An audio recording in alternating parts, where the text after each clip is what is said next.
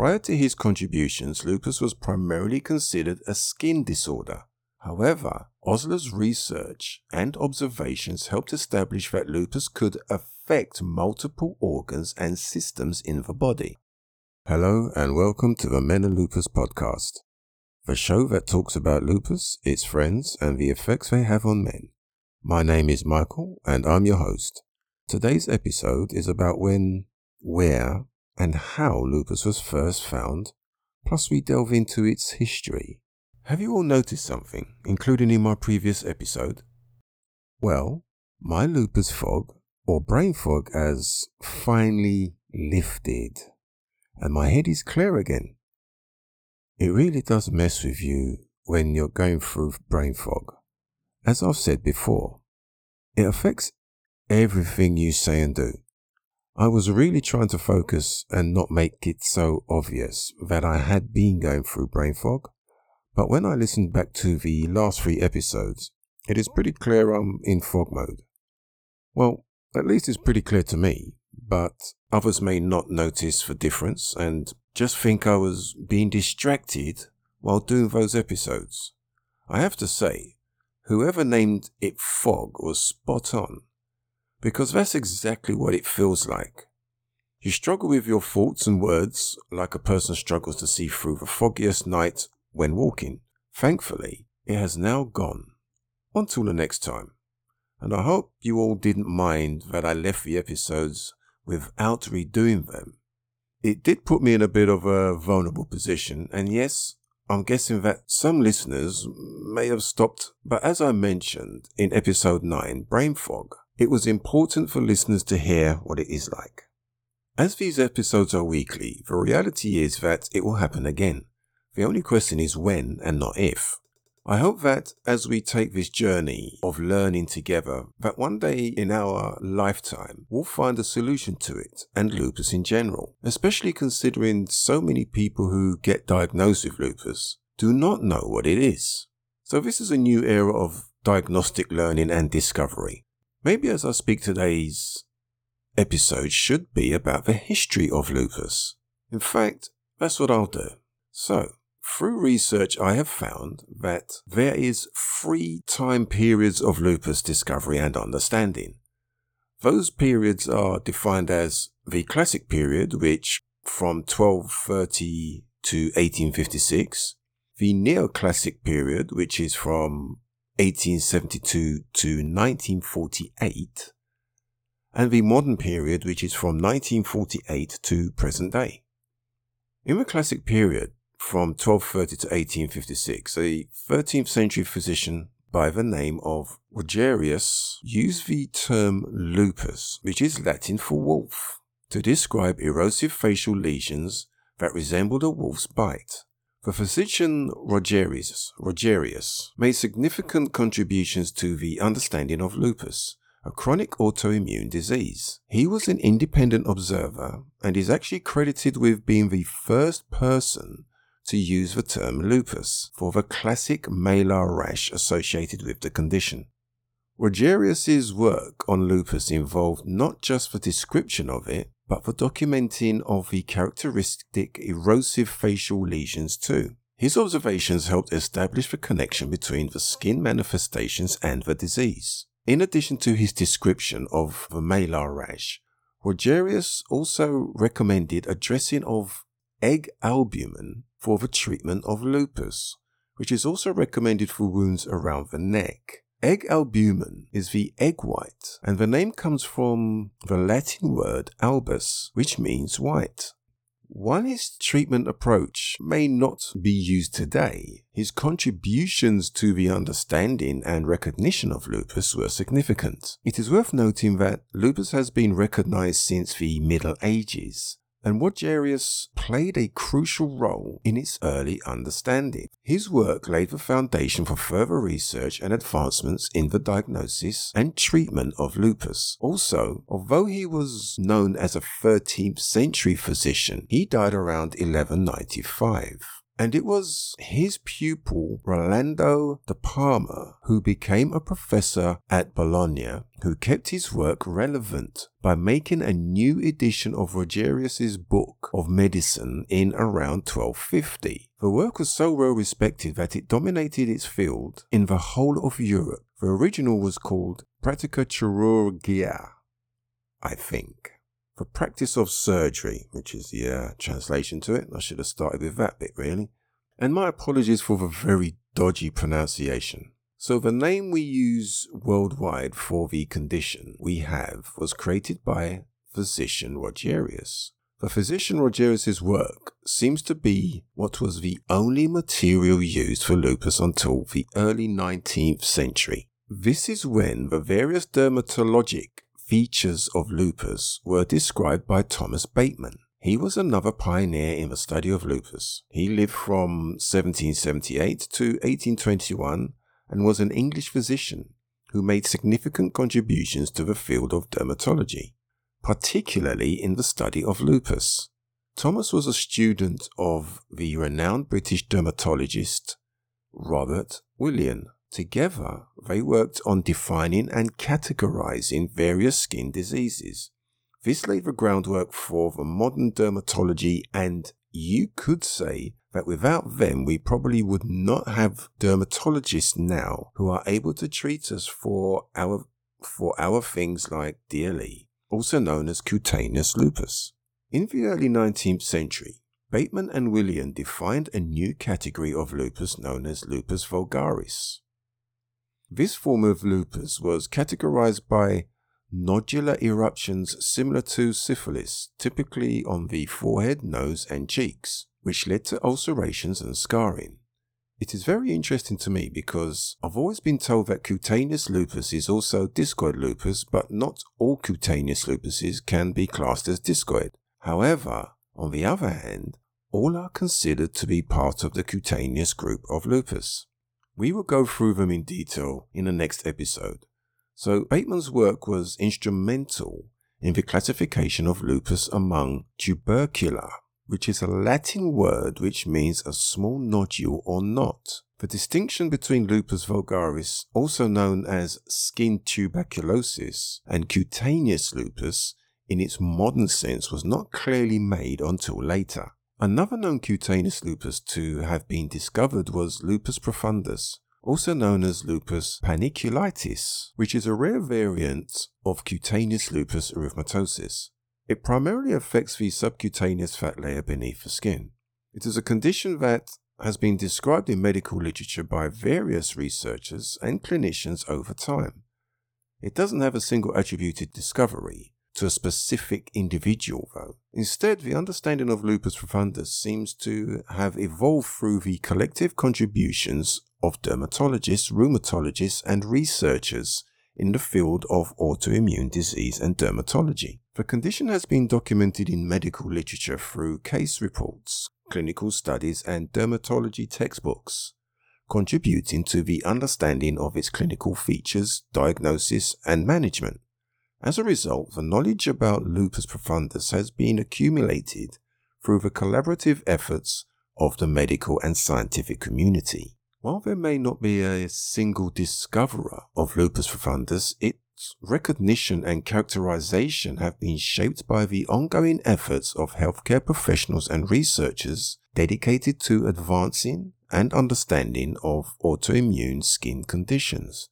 Bateman and Willian were the first to use the term lupus to describe certain types of skin conditions. They intended the term lupus to comprise, together with the noli me tangere or tangere, which in the Latin definitions means do not touch me or do not interfere, other slow tubercular affections, especially about the face, commonly ending in ragged ulcerations. Bateman's work, along with that of his mentor Willian, played a crucial role in the understanding and treatment of lupus. Their detailed descriptions and characterizations of various dermatologic features of lupus laid the foundations for future research and treatment of this complex disease.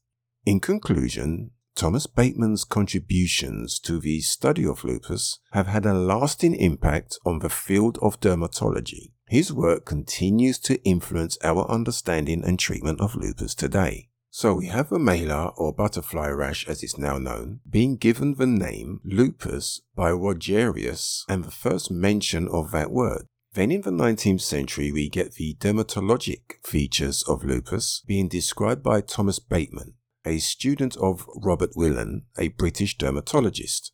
Next is the lesions now referred to as discoid lupus, were described in 1833 by Cazenave under the term erythema centrifugum, while the butterfly distribution of facial rash was noted by von Hebra in 1846.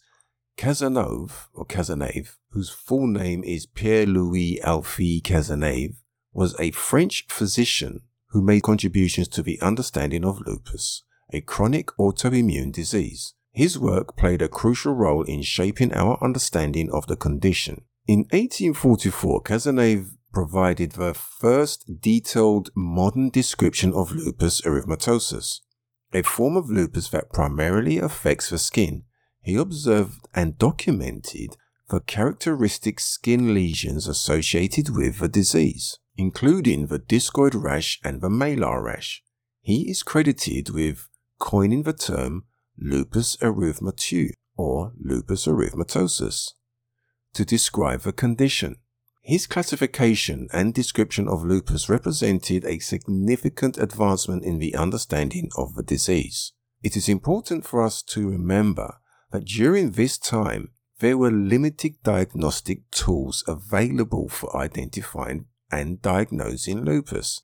Despite this challenge, Cazenave demonstrated remarkable intuitive powers of deduction in shaping our understanding of the disease. His work also extended beyond lupus, in a similar way to Thomas Bateman and Robert Willan. Pierre Cazenave made notable contributions to the field of dermatology, particularly in the study of various skin conditions.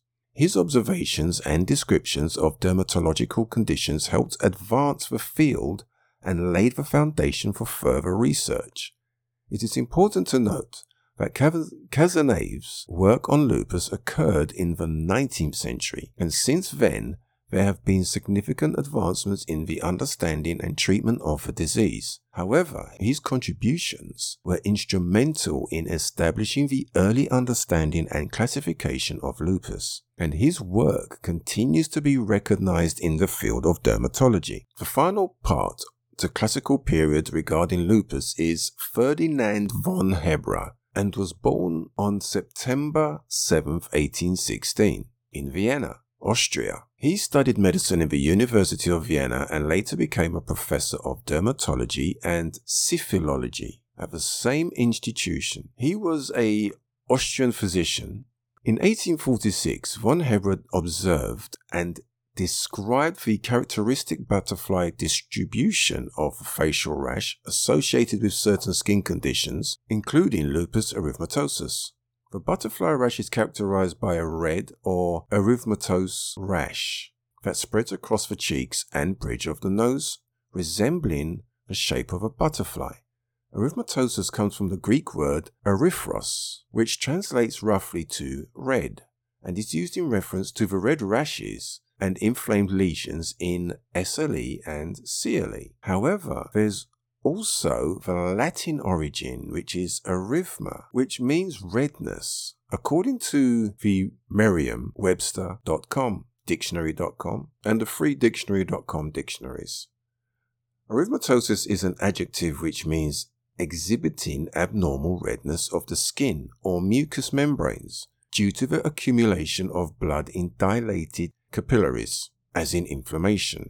So to me, it seems there could be a combination of the two definitions. Okay, so von Hebra's work on the butterfly rash helped advance the understanding and recognition of lupus erythematosus, a chronic autoimmune disease. His observations and descriptions of a rash contributed to the early identification and diagnosis of the condition. he established a dermatological clinic at the General Hospital in Vienna, which became a renowned center for the study and treatment of skin diseases. His clinic played a crucial role in advancing dermatology as a specialized field of medicine. He published several influential works, including his major work, Atlas of Skin Diseases, 1856 to 1876, which featured detailed illustrations and descriptions of various skin conditions, including the butterfly rash. His publications helped disseminate knowledge and improve the diagnosis and treatment of dermatological disorders. Ferdinand von Hebre's contributions to dermatology, particularly his work on the butterfly rash, laid the foundation for further research and understanding of lupus erythematosus and other skin diseases. His observations and descriptions continue to be referenced in medical literature and have had a lasting impact on the field of dermatology. An important point to note is, while von Hebre's work on the butterfly rash was significant, further advancements and research have been made in the understanding and treatment of lupus erythematosus since his time. So far, the only lupus mentioned was the cutaneous type, which would make sense considering the lack of technology at the time.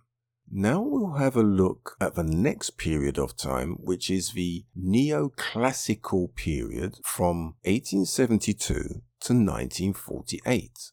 The neoclassical era began in 1872, where there was an important step forward when Kaposi first described the systemic nature of lupus. Moritz Kaposi was a Hungarian dermatologist and pathologist who lived from 1837 to 1902. Kaposi proposed that there were two types of lupus erythematosus, the discoid form and a disseminated systemic form. He enumerated various signs and symptoms which characterize the systemic form, including subcutaneous nodules, arthritis, and synovial hypertrophy, which is a swelling of the synovial lining, which is a tissue that covers the joint capsules of both small and large joints. Lymphadenopathy, which is a swelling of the lymph nodes, fever, weight loss, anemia, and central nervous system involvement. The existence of a systemic form of lupus was firmly established in 1904 by the work of Osler in Baltimore and Jarderson in Vienna. Over the next 30 years, pathological studies documented the existence of non-bacterial varicose endocarditis, which is Liebman-Sachs disease, which is a form of non-bacterial endocarditis that is seen in association with systemic lupus erythematosus, antiphospholipid syndrome, and malignancies. It is one of the most common cardiac manifestations of lupus, the most common being pericarditis and wire loop lesions in individuals with glomerulonephritis, which observations at the autopsy table led to the construct of collagen disease proposed by Kemperer and colleagues in 1941. Glomerulonephritis is inflammation of the tiny filters in your kidneys, glomeruli. Glomeruli remove excess fluid, electrolytes, and waste from your bloodstream and pass them into your urine, as defined by the Mayo Clinic. William Osler was a prominent physician who made contributions to the field of medicine, including his work on lupus. Although Osler did not make a diagnosis of lupus erythematosus in patients, he did play a crucial role in recognizing and describing the disease. In the late 19th century, he was the first physician-in-chief of the newly established Johns Hopkins Hospital in Baltimore, Maryland.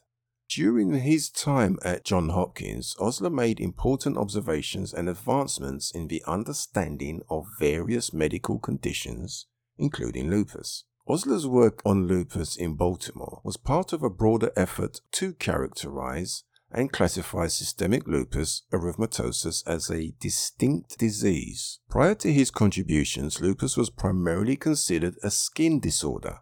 However, Osler's research and observations helped establish that lupus could affect affect multiple organs and systems in the body. So we can see here the deeper understanding of what lupus does to the body.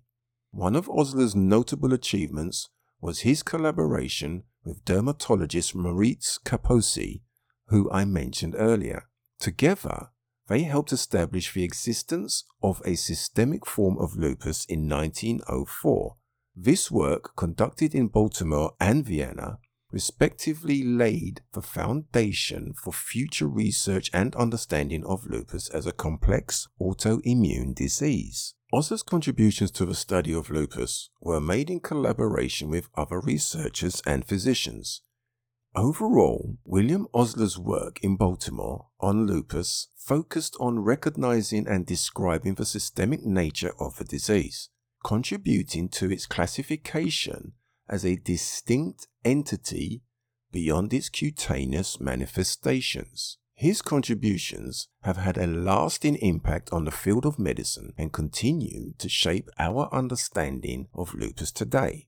Talking about Vienna and working with other researchers, that brings us to the last known contributor of the neoclassical period. Jardison, also known as Joseph Jardison, was born on September 10, 1863 in Legnica, Poland. He lived from 1863 to 1936 and was a dermatologist who also made contributions to the field of dermatology, including to the study of lupus. In 1904, Jardison, along with William Osler, played a crucial role in establishing the existence of a systemic form of lupus. He also published an exhaustive review of discord and systemic lupus erythematosus, LE, in the same year. This review included detailed information about the clinical features and pathological findings of the disease. Joseph Jardison was a pioneering dermatologist who influenced the development of his specialty in many ways.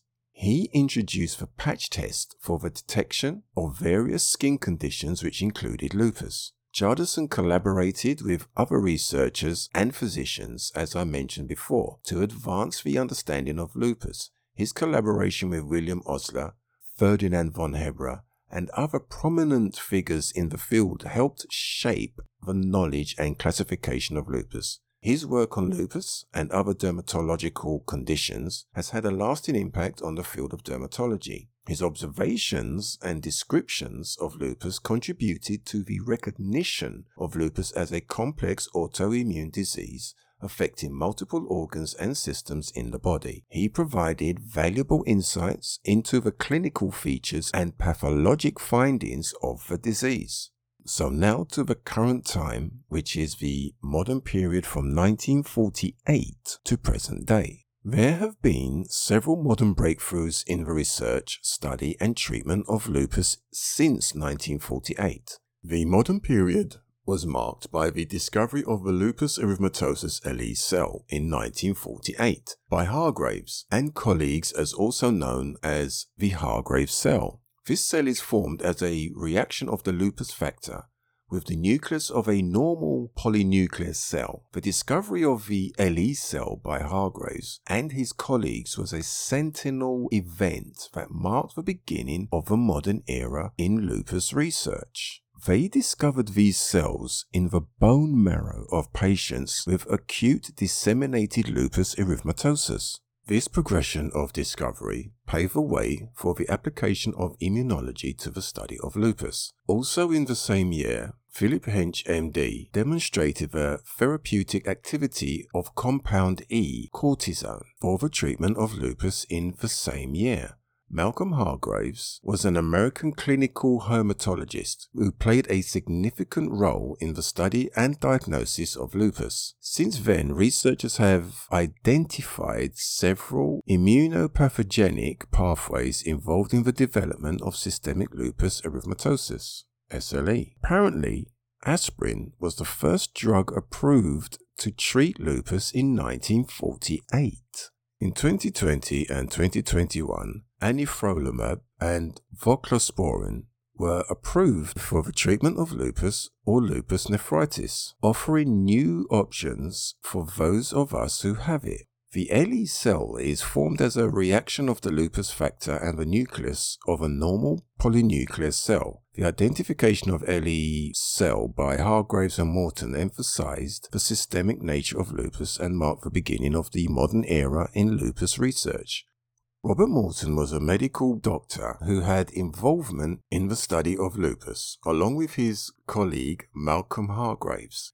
Morton's involvement in lupus research helped advance our understanding of this complex autoimmune disease. There have been numerous clinical trials conducted to better understand and treat lupus. For instance, a study at the Mayo Clinic is testing the hypothesis that subjects with active system lupus erythematosus (SLE) will benefit from correcting their omega-3 deficiency. Another study is assessing the safety and tolerability of J&J 55920-839, a drug for patients with mild to moderate SLE. A recent study developed the Type 2 Physician Global Assessment, or Type 2 PGA, to better understand and evaluate the range of SLE symptoms and manifestations, as well as other forms of lupus. In addition to this, there have been advances in the management of SLE, including the current state of genetics, epigenetics, differences by ancestry, and updates about the molecular and immunological pathogenesis of SLE. These advancements have greatly expanded our knowledge about lupus and what it does, and treatments of this illness. In conclusion, the history of lupus and the ongoing research into its causes and treatment reflect just how complex the disease is, and the dedication of some in the scientific community to understand lupus and find ways of improving the lives of those of us who are affected by it. In today's episode, we spoke about the progression of lupus discoveries, from the name of lupus through to systemic lupus being recognized and the effects it has. We also found out the discovery of other lupus conditions. We even covered some of the medications used for lupus, but unfortunately there's still no known cure yet.